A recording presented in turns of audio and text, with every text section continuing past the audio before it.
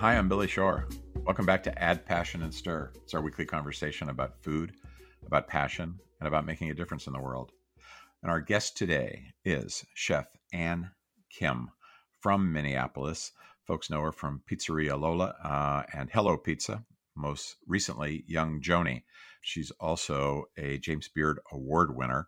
I think the first woman and first person of color from Minneapolis to win the James Beard Award. And I think, Chef, you'll be able to tell me, but I think you've got a new restaurant in the works if it's not already open. But in any case, welcome to Add Passion and Stir. We are absolutely thrilled to have you. Thank you. It's a pleasure to be here today. We were just talking beforehand that you're in Minneapolis. I'm usually in Washington, D.C., but I've been in Maine for the last 7 or 8 months. And, our conversations, of course, during this pandemic are very different than the conversations we would have had beforehand. But one of the first things I want to know is just, how are you doing? How are you managing through all this? I'm doing fine. It's hard to answer that question these days. Good doesn't seem adequate, and I've got my health and my businesses are still up and running, so I can't say horrible. So fine seems to be sort of the general response these days, and I'm hanging in there just like everybody, and trying to do my best to ride the waves as they come and get through it day by day. I do think that, most of us, I think, would say a fine works. If we can say we're fine, that's good enough right now, for sure. It really is. Fine For is sure. the way to be. And you mentioned that your restaurants are up and running. Did they stay open during this entire time, or have you been? Has it been kind of up and down like so many others? Yeah, they did. When the governor of Minnesota announced that all restaurants needed to close with the exception of takeout or delivery, we made some pretty rapid fire decisions with the support of our leadership team and our teams at the restaurant. And we decided to stay open as a takeout only operation. All 3 restaurants currently are still operating as takeout. We're just, fortunately, we're lucky enough that the takeout program has been able to sustain us, keep us afloat, and hopefully stay open until we see some better days. We've chosen to stay takeout. It just seems like the safer route for us at this point, and still deliver a service to our community. How has the community responded to you staying open? I've heard kind of different stories from different chefs and restaurateurs in different parts of the country, but how's your community responded? For the most part, our community has been really great. They've been really supportive, and I think they've also been really grateful. They understand the risks and challenges that are involved with staying open in the middle of a global pandemic. And we have done everything. The most important thing for me is that we take care of the well-being of our team and our guests. And we've gone above and beyond any of the required protocols to minimize the risk and to keep the safety in mind of everyone that walks through our doors or comes to our doors to pick up food. And I do think it provides some sense of normalcy, not only for our guests who are able to step away from the kitchen and pick up something that is familiar and good and comforting, but also to the team members who have stayed with us. Like many restaurateurs, they've had to lay off a good majority of their team members, not by choice, but because they had to. But those that have stayed on have also said that it gives them a sense of purpose, and they're proud of doing the work and proud to be a part of our organization, where they do understand that we're doing the best that we can and keeping them in mind first and foremost. And how big's your team? Is it a couple hundred? Prior to the pandemic, we had over 180 full and part-time team members. Now that has I would say, oh man, we're maybe running at a staff about 85% down from that. So it's It's pretty small, but they are strong and nimble and flexible and positive, and the creativity that they've been exuding to not only make the business work, but make them still feel like that they have purpose and are and contributing is really been pretty great to see. There's so many things I want to talk to you about because you have such a unique perspective as a Korean immigrant, as somebody who's living at a focal point of Black Lives Matter, as somebody who is in an industry that has been so dramatically hit by the pandemic. And I know, Chef, because I've had the opportunity to watch online a number of interviews that you've given and speeches and so forth. I know you've told your story a number of times. I hope you haven't tired of telling it because I haven't tired of watching it, even though I've watched it a number of times. It's a very inspiring story. So I'd like to just, get to how you started cooking in the first place. And I know that, like many chefs, your mother and grandmother played a really big role as you were kind of alongside them in the kitchen. But tell us how you came to be cooking and how you came to open up a restaurant in Minneapolis. Yeah, definitely wasn't anything that I had planned or envisioned. I actually went to college uh, in New York, and I was an English major, and I worked in a large law firm for about a year thinking I would go to law school. And that never happened. I actually moved back from New York to Minneapolis to start my acting career, which seems a little bit ironic. But I was a professional actor here in the Twin Cities for about 8 years. And I just decided at a certain point in my life that I wasn't happy with the direction of my career or where I was. I was actually pretty miserable. And I just decided, well, I have two choices. I can continue to live in misery or I can make a change. And so I decided to do the latter and make a change. And the reason I got into this profession was really just, cooking is something that I always loved to do.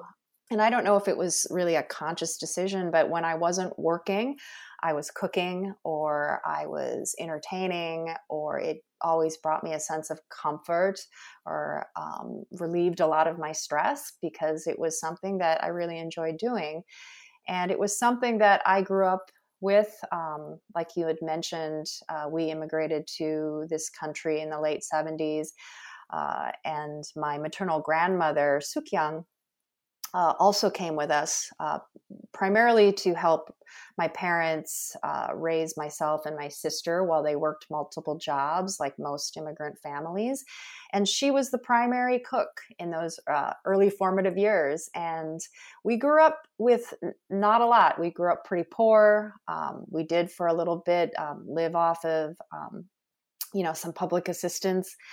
And she was very resourceful. And oftentimes, when it's about necessity, you're forced to be very creative. And my grandmother made do with very little. We had a garden in the summertime which she would tend to. She brought some seeds along with her and planted some things that she normally would never have been able to find in the produce section in the grocery store in the late 70s. She made everything from scratch because she couldn't go to the grocery store like we can today and find things like doenjang or gochujang, or even she made her own soy sauce.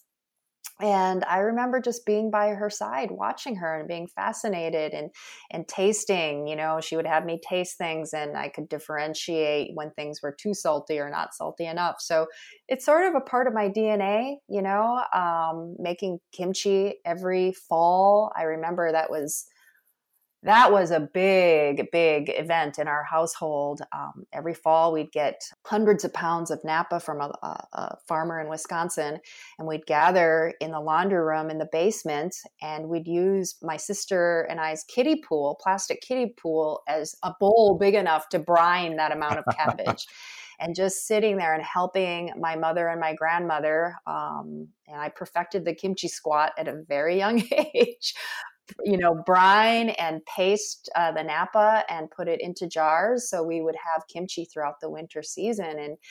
And that is just a big part of my memory. And when I decided I was going to shift and change careers, I just thought about what brought me a lot of joy. And it was cooking. And once I figured that out, I really just decided to focus on one thing and do it really well. And one thing that I really missed and felt like I wasn't able to find was really great pizza. And so the rest is history from there. I didn't go to culinary school. I had no professional, I guess, formal training. I had never even worked in a restaurant, let alone wait a table. I just did it. I dove right into it. And, sometimes when you've never done anything, you don't know what you're getting into. And so ignorance was sort of bliss. And I just followed my gut and went for it. And here I am today. The rest is history. It doesn't sound like you have many mornings where you wake up and say, gosh, I wish I were a lawyer. That is one thing I wish for a lot of things, but that is one thing I do not wish for. Well, so I kind of wish I had followed your footsteps, because I knew I didn't want to be a lawyer, but I did want to go to law school. And I went to law school at night for 4 years while I was working. Oh, And it wow. was kind of a long, hard way to do it. And I loved the law just from kind of like an intellectually stimulating point of view, but I knew I wasn't going to practice. So I was a very relaxed law student, but I might have, in retrospect, done what you did, which is just skip right over that and get, get to doing what I loved doing. And I don't know if you've ever counted the number of chefs who, and I've heard you say a number of times that your path was not linear, it was not traditional, that it was somewhat painful. But I don't know if you ever counted the number of chefs who had nonlinear paths. But if I just look at the number that we've had on this podcast, I'll bet I could name 75 or 80 who were pre-med, pre-law, biology, business. I'm thinking of one of my dear friends and our newest Share Our Strength board member, Joanne Chang, who you probably know, pastry chef in Boston, who was at a consulting firm, was doing consulting, and then just decided one day, what I really love is baking, and that's what I'm going to do. And she just chucked it all. And very successful now, kind of, as you say, the rest is history. I think having that diversity of experience actually brings more to your craft. I think it makes you flexible and to look outside of sort of a narrow scope. Instead of having tunnel vision, you look at all sorts of different possibilities and perspectives. And I think that makes you a better chef. Yeah. And I guess, kind of not knowing what you don't know and not having learned a set of things and being able to take them just head on for the first time sometimes is an advantage. You'll probably find this pretty amusing, but for the last year and a half, I've been a volunteer firefighter, and recently they've been training me to drive ladder 34, which is a 34-foot hook and ladder, and engine 33, which is about 30 feet. And the first thing they asked me is, have you ever driven a truck before? And I was like, no, I never have. I've the only thing I've ever driven is a Jeep. And they said, well, you'll probably end up being a better driver than most because you won't have all these built-in things that you shouldn't be doing when you're driving a fire truck. So anyhow, I subscribe to your philosophy. That's fascinating. I never really thought of it in terms of actually driving large motorized vehicles, but I do agree with sort of there is something that can come with experience that isn't always a positive thing, especially if they're rooted in bad habits, where the only excuse you use is, well, this is the way it's always been done, so why would I do anything different? When you never really actually stop to question, well, just because you've done it that way, does it actually mean it's the best way or the most efficient way? And that's why I actually love hiring team members and leaders in particular that have either little to no experience, because in some ways, a lot of the experience they've had might have been toxic or detrimental to their leadership and growth. And so coming in when, it's my number one priority or my number one criteria when I look for leadership in the kitchen or leadership in the restaurant is curiosity. And if you have that, it means you're that you love to learn. If you're a good student, it means you're ultimately going to be a good teacher. And good teachers ask really great questions. And that's where, when you're inquisitive and curious, is when you find solutions in places that you never thought. And so there's always a set of technical skills that are, important or can be taught, but you're talking about kind of an emotional intelligence in terms of curiosity. And is it something you know right away when you see it? No, it's always a crapshoot. It's like, how do you really get to know a person in an hour-long interview, right? Even to get to know somebody in a stage, because you're always going to put your best foot forward. I like to think that I have sort of an intuitive sense. I try to ask questions that aren't the cliche, like, what are your strengths and weaknesses, but actually ask like real life questions of how they've acted before, or just tell me a story. I ask them about their hobbies. I ask them if they vote. I don't ask what political lines they are, but just, are they active, and what do they do outside of their profession? Because I think, what books do they read? Do they read? And those things offer me a lot more information about who they are and how they're wired than asking them real sort of questions that are related to the profession itself. And you're right. Those technical skills are things that I think, if that those are things that you can teach by repetition, but it's that emotional intelligence that is far harder to teach. I think if you have a willingness and an openness, it's easier, but that's something that is sort of rare. And when you find it, we try and invite them into our organization and really support that and nurture that. When I hire, I used to, nowadays you can't ask a lot of personal questions, which I always used to ask. But one of the things, and it's somewhat similar to what you're talking about. I always used to feel like, and it's not like I've always gotten it right, but I would always ask people to tell me what their mom and dad did and their siblings and stuff like that. And I feel like within a couple minutes of hearing the way people talk about their family, I have a sense of them that I need to have. And it's not that I'm looking for a Disneyfied, Walt Disney version of a family or Norman Rockwell version of a family. It's just the degree to which people talk about their family with authenticity, the good, the bad, whatever. And, if you're not going to be authentic in talking about your family, I don't know what else would lend itself to authenticity. So, Exactly. And it's really about, I think when I look for people to join our organization, you're not looking for perfection, right? Nobody's perfect. And if somebody presents themselves as being this perfect person, that's when I have to raise an eyebrow and think, I don't know, I don't know if you're the best fit. So it's really about creating an environment where they feel comfortable enough, like you said, to be authentic, to tell a story, because ultimately you want to get to the truth, right? You want to see how they're going to act under pressure, because the restaurant industry is definitely, there's pressure every day and it's stressful. And so you want to see who they really are. And so asking just those questions and getting to know them on that sort of as personal of a level as you can, is the way to go. you spoke a moment ago about when you were young, there was a brief period of time where your family was on food assistance. I'm assuming probably the SNAP Hmm. program, what we used to think of as Food food stamps, stamps. And yeah. I know you made a very effective and compelling video for our No Kid Hungry campaign, for which we're really grateful, because those personal testimonials are so important. And one of the things you just said even a few minutes ago, though, which is so important for most people to understand, is that families, and this has been true for 30 years, families who need to go on SNAP or food assistance are almost always on it for only a very short period of time. It's a bridge for a lot of families where something in the family has gone wrong. There's been some unanticipated expense or a health issue.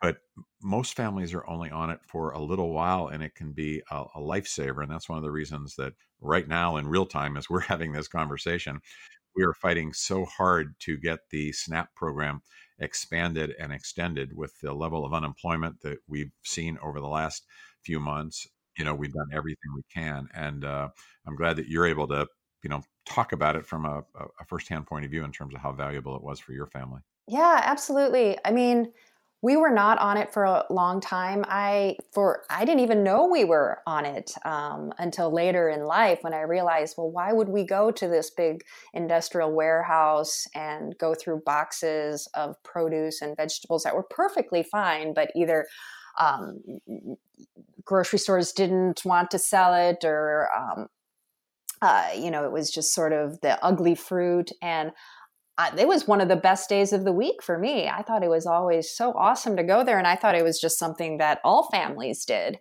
But really, when we came here, it was, my parents are very proud people, and I think most immigrants are very proud. And when you come to a new country and you don't speak the language and you're just trying to start and you're barely making minimum wage and multiple jobs, you need assistance. And my parents, I think part of why they didn't tell us about it is because there was a shame associated, for asking for help, but it helped us get through, where we were able to get, extra things on the table so they didn't have to worry about paying the mortgage or paying the electrical bill or other things that we needed money to be stretched out.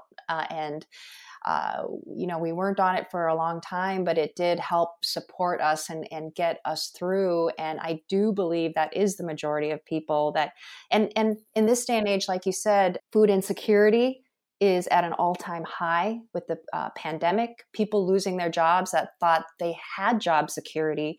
And all of a sudden, it's one of the highest unemployment rates that we've seen in years. And nobody expected this, right? I mean, people with college degrees that don't have jobs. And you never know when you're going to be without that check and when you might need that extra support. And now is the time really to think about what is important for us as a nation. And it's really about our biggest asset is people. And we need to keep people fed, and we need to keep children fed. It's a really, share our strength, no kid hungry is so important to me because I know the benefits of it firsthand. And it's absolutely essential that being one of the wealthiest nations in the world, if we can't keep kids fed, I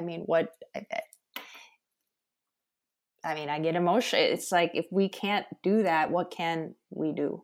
Right. It's absolutely number one. Yep. It's the most fundamental. One of the things that we've just been trying to really hammer home is that of all the problems we face in the course of this terrible COVID-19 pandemic, hungry kids in America is the most solvable. You and I both, everybody knows this. We have no shortage of food in this country, and we have no shortage of food programs.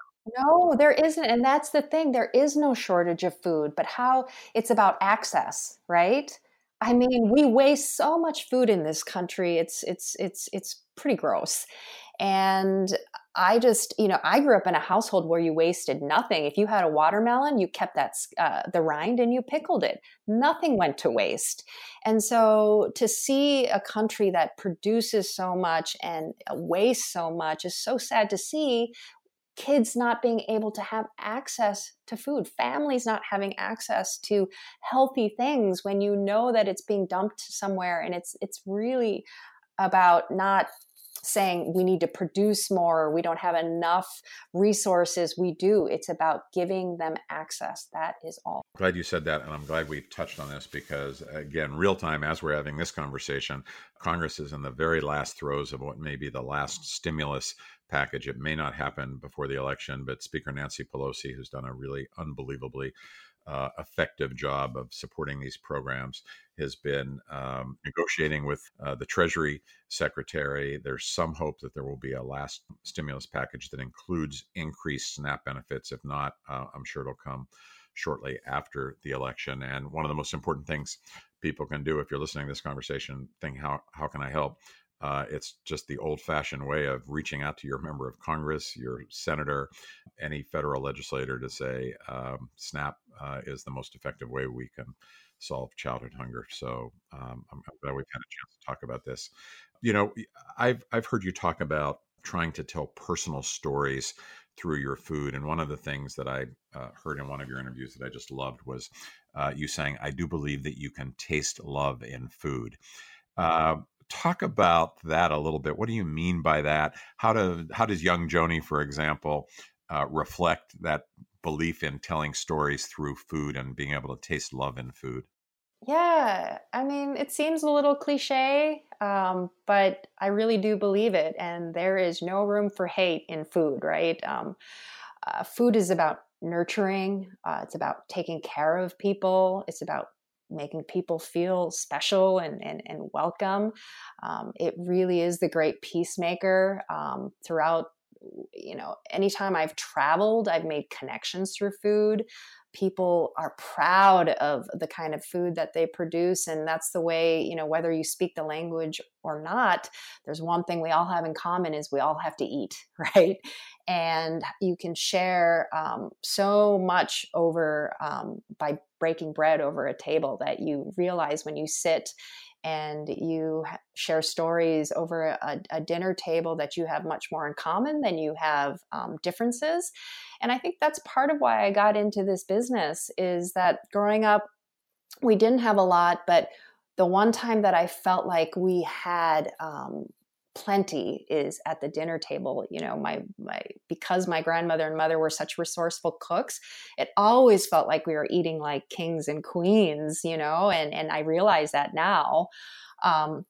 And I wanted to bring that sense of hospitality, a sense of warmth, welcoming, and nurturing to all my restaurants that I felt when I needed it the most when I was a child, to be able to spend time with my family, because we didn't get to spend a lot of time together. I didn't get to see my parents as often as I wanted to, but around the dinner table, it was a special time. So I realized that in this day and age, we're so busy, right? We glamorize busyness, and to be able to sit down and just take the time for someone to say, I spent time to make this dish, and it's first and foremost delicious, but it's also representative, a little bit about my history, about what I care about. And when I see a person light up after they take a bite and say, I don't recognize these flavors, but it tastes so good. And there's something about it that I just love. I mean, you can't replace that. And so I like to say that when you walk into my restaurants, from the moment you walk in, that it feels like you're getting a giant hug from the smells that you smell. 2 of my 3 restaurants currently are fired by wood burning ovens and grills, and you can smell that aroma in the air. You can smell the spices, and I like to call it, you smell the sweetness in the air, and you see the energy that's surrounded. There's a certain kind of simpatico and flow when a restaurant is just working the way it should be. And it just feels good. And that's the way I want people to feel when they come in, that they can leave their problems aside for a couple hours and come to a place where someone else is taking care of them and letting them sort of escape for a while. And there's no, people have asked me, what kind of food do you serve? Is it Korean food? I do pizza is my current wheelhouse. Is it Italian food? I just say it's just really great food made with integrity and love. And the way I was raised, it was sort of an amalgam of being raised in the Midwest, being able to use ingredients that were part of our terroir, but also being Korean and creating food that was connected to my history and our heritage. And we just kind of created food with what we had. And you will recognize that when you step into any of my restaurants. There's a little bit of Korean, there's a little bit of Midwest, there's a little bit of global flavors, because those are the things that speak to me. And it's just great food made with love and care. Love the idea of the giant hug. What more could you ask for? And all of this culminated, your talent, your philosophy, the love that's built into your food, in a James Beard Award, which was 2019. Is that right? Oh man, I've lost all sense of time. Yes, a year from this past May. Oh man. Well, and I watched your speech that night. It was quite emotional. Just what did it feel like to get that award? It is the Oscar, we call it the Oscars of food. What was it like for you? It seemed like you were really genuinely overwhelmed. I was. I mean, I honestly didn't expect it. I said it in my speech, and I can't believe I said it. I went to the bathroom right before the award was presented, thinking I'd have plenty of time, and I literally, I had my speech in my hand. I had dropped it in the bathroom in the middle of actually removing my Spanx because they were so tight I couldn't breathe. And I was like, oh, in the off chance that I do get up there, I want to be able to breathe. And I was a mess. And so much of it is a blur. I think I was hyperventilating. And luckily I did have a backup. My speech was written on my phone. So I brought that up there with me. But it was really not something I expected. And my husband, bless him, that morning, he said, you have a speech ready, right? And I said, no. And he said, why? And I said, because, there's no chance. There's no chance in hell that I'm going to get this award. And he's like, well, there's 4 of you. No, 5 of us. So nominated. So that means you have a 20% chance. So do you want to blow that 20% chance and say things that you don't mean to say? Or do you want to take this opportunity to say something that is meaningful to you? So that morning I sat in my hotel bed and just put some thoughts together. And thank God I did that because apparently it made an impact on a lot of people that still till this day reach out to me saying that your words really made a difference to me, and it's making me relook at where I'm at in my life, whether it's about a career choice or what I thought I can or cannot do, or what I should or should not do, or because I'm a woman, or because I'm a person of color, or because it wasn't the traditional path or what was expected of me, and thanking me. And it's like, damn it, like, thank God, I did that morning because if it could inspire even one person. And when I was thinking of that, I was like, well, what would 5-year-old Anne want to hear, right? This immigrant that felt awkward and strange and alienated. What would she want to hear? If somebody, and I looked up and there was somebody that looked like me, that what would be inspiring? And that if I could touch one person, a little Anne out there that just happened to be listening to the Twitter live feed, or something, if that captured that person's imagination, that child's imagination, to say, I can do this, I look like her, I feel like her, I can do this, then made all the difference in the world. And I try not to define myself by awards or accolades or reviews. I mean, those things are fleeting. And nobody, at the end of the day, nobody really cares. And it's really about doing the job at hand. And it's really more about, do the people that come through the restaurants love what I do? Do my team members, do my restaurant family believe in the kind of organization we've built? And are they proud to work for me? Can I go to bed at night and wake up in the morning and say, I'm proud of what I've built and I'm proud to go to work? That's what matters, right? So things like awards, and of course, ultimately the James Beard Award was amazing, but that's just icing on the cake. And it's really a platform and an opportunity to do something that's bigger than you and make an impact and a difference if you're given that opportunity. Yeah, I think you could argue that the award is worth it for a lot of reasons, but especially because of the platform and the fact that you did reach a lot of people with that speech. And it sounds like maybe your husband is the more analytical of this partnership, dividing it to your 20% chance. Listen, he was a math major, okay, and I was an actor, so yes, you're right. Let's talk a little bit about, as we kind of wrap up here, because we're gonna run out of time. But you're such an interesting combination in this particular moment, a chef who's an immigrant, a woman of color in Minneapolis, where Black Lives Matter had such a pronounced impact, not only in Minneapolis, but around the rest of the country. And you've also talked about benefiting from white privilege. What did you mean by that? I heard that, and I was really curious about how you were kind of internalizing that or experiencing that. Yeah, I mean, it's complicated, you can't fit any human into a category. We're all very unique in so many ways. And when all this went down after the killing of George Floyd and all the social unrest and the protesting and the riots, it was, there was a lot of noise out in the world, and there was a lot of anger, and many times, rightfully so. And I completely support all the protests that were happening in order to bring attention to the social, racial injustices that have been going on, not just now, but for hundreds of years. And people were literally screaming, and people scream and they talk loud when they feel like they're not being heard.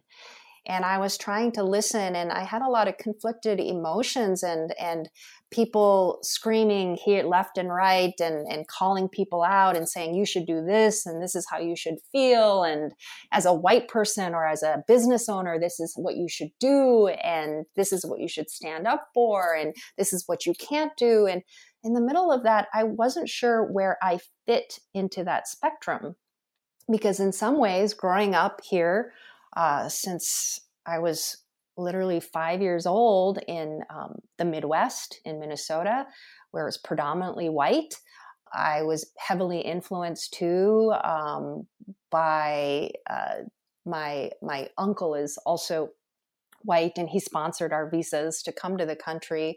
I had bonus grandparents that in many ways helped my family assimilate, because they knew that it would be challenging to be different. So they, in essence, encouraged us to take on all aspects of being white. And growing up without other minorities or immigrants or other Koreans, K through high school, until I went to New York to go to college, that I realized that I wasn't white, that I was actually Korean, and that I was an immigrant with struggles. And I fought my damnedest to fit in, to deny who I was, because that was the only way I could survive and get through school as a child and most of my adulthood, to basically not ruffle feathers, to basically put your head down and work hard. Don't be a squeaky wheel. Just accept the way things are. And by doing that, I realized I was taking on,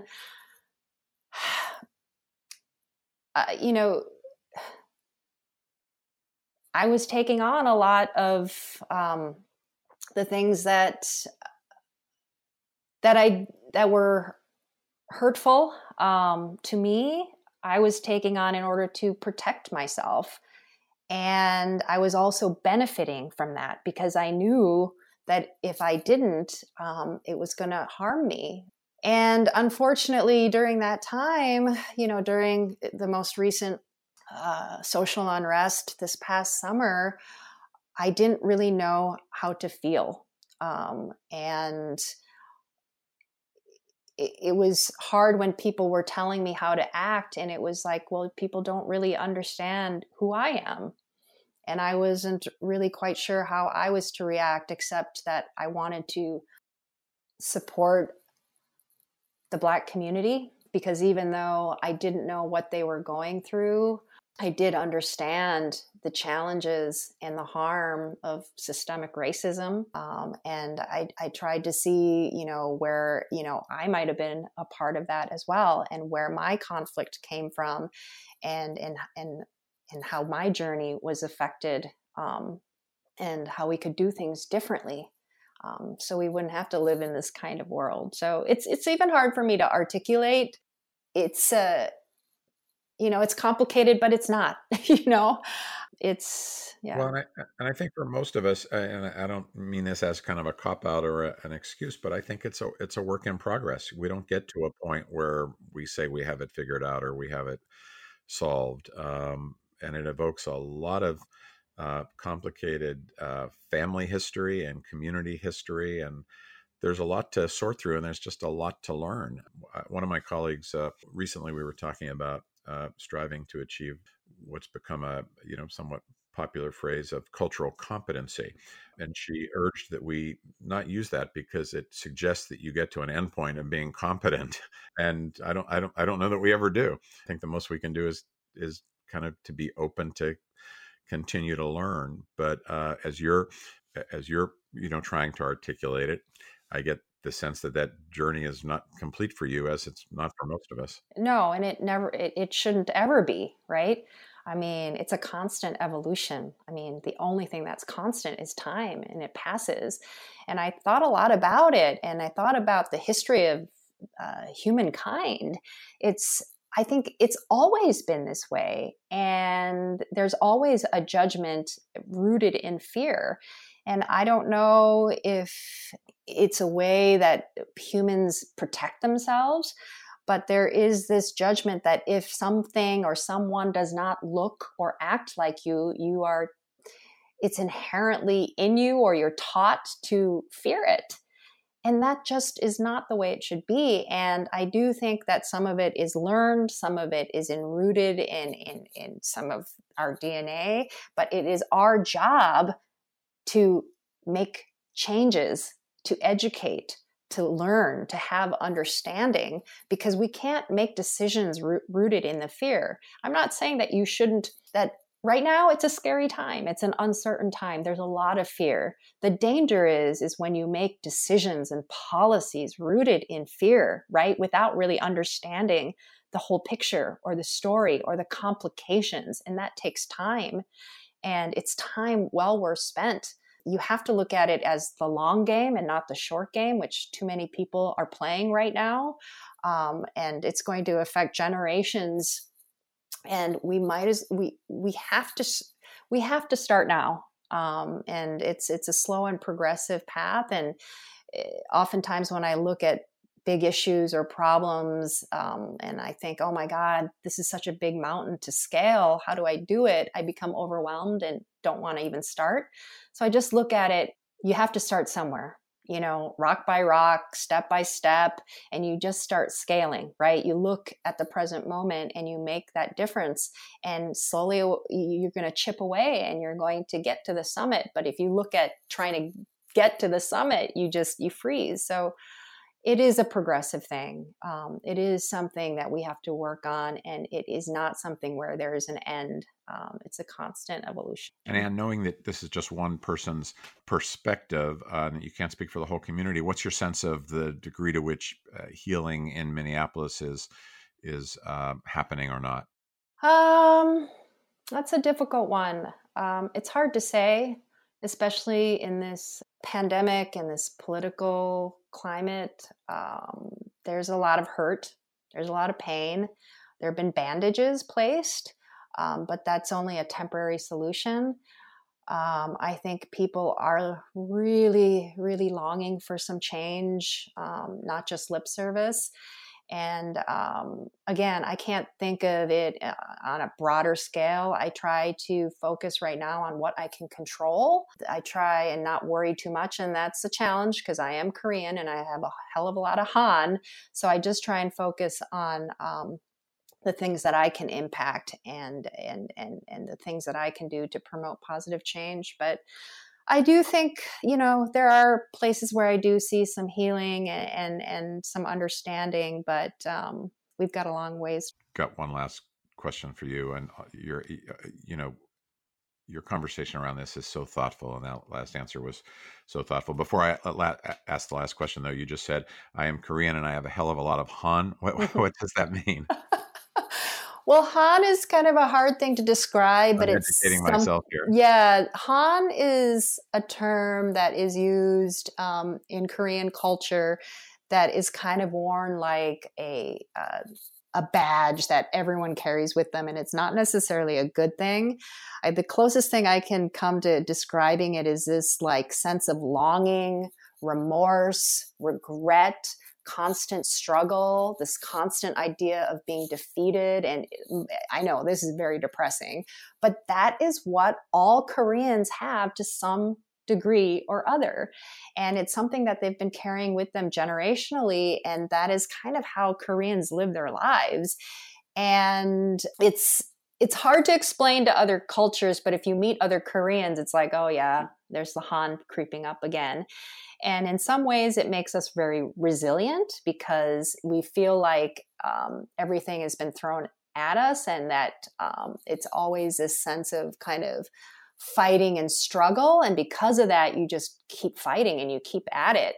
So that's what I mean by Han. It's always sort of like glass is half empty, never half full, but you just keep forging forward because that's what you do. So on one hand, it's a great quality, and on another hand, it's a great burden.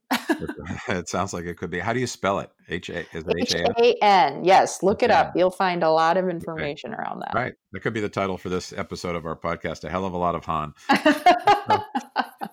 And last thing, have you got a new restaurant opening up or has opened? I do. We're working on it. I don't know. I never planned on opening a restaurant in the middle of the pandemic, but it's just the way it's been timed out. There was a point in time when we thought about walking away, but we realized that the risks involved with that, the losses involved with that were going to be far greater. So we're forging ahead. We hope to open sometime in November. The restaurant is Suki and Mimi, named after my maternal grandmother's nickname, Suki, and Mimi, who I talked about a little bit, my sort of bonus American grandmother, and sort of influences from both. And we'll be focusing on the craft of handmade tortillas and food that just tastes really good around that. Well, everybody in this pandemic needs something to look forward to, and I think Suki and Mimi is it. I hope so. I really hope so. I hope so too. Good luck with that. Thank you so much. Congratulations on being such an important force in the community and such an inspiration to so many of us. And I got to just say thank you again for your commitment to share our strengths work and the No Kid Hungry campaign, and for being the spokesperson and the generous supporter that you've been. Oh, it's my absolute pleasure. Thank you for having me on. And I will always be a supporter of this until every child has enough food. So absolutely. Thank you. Thank you. We've been talking to Chef Ann Kim from Minneapolis. Her restaurant is Young Joni, and soon Suki and Mimi, also Pizzeria Lola and Hello Pizza. James Beard Award winner. Really a pleasure to have you on, Chef. You've been listening to Add Passion and Stir. You can go to our website, addpassionandstir.com, and find previous episodes with other equally impressive chefs and restaurateurs and those in the culinary community. You can rate us and rank us and share with your friends. Thanks to the whole team at Share Strength and the No Kid Hungry campaign, to Kelly Griffin, who does so much work on this podcast, and to our producers at District Productive. I'm Billy Shore. Thanks for listening.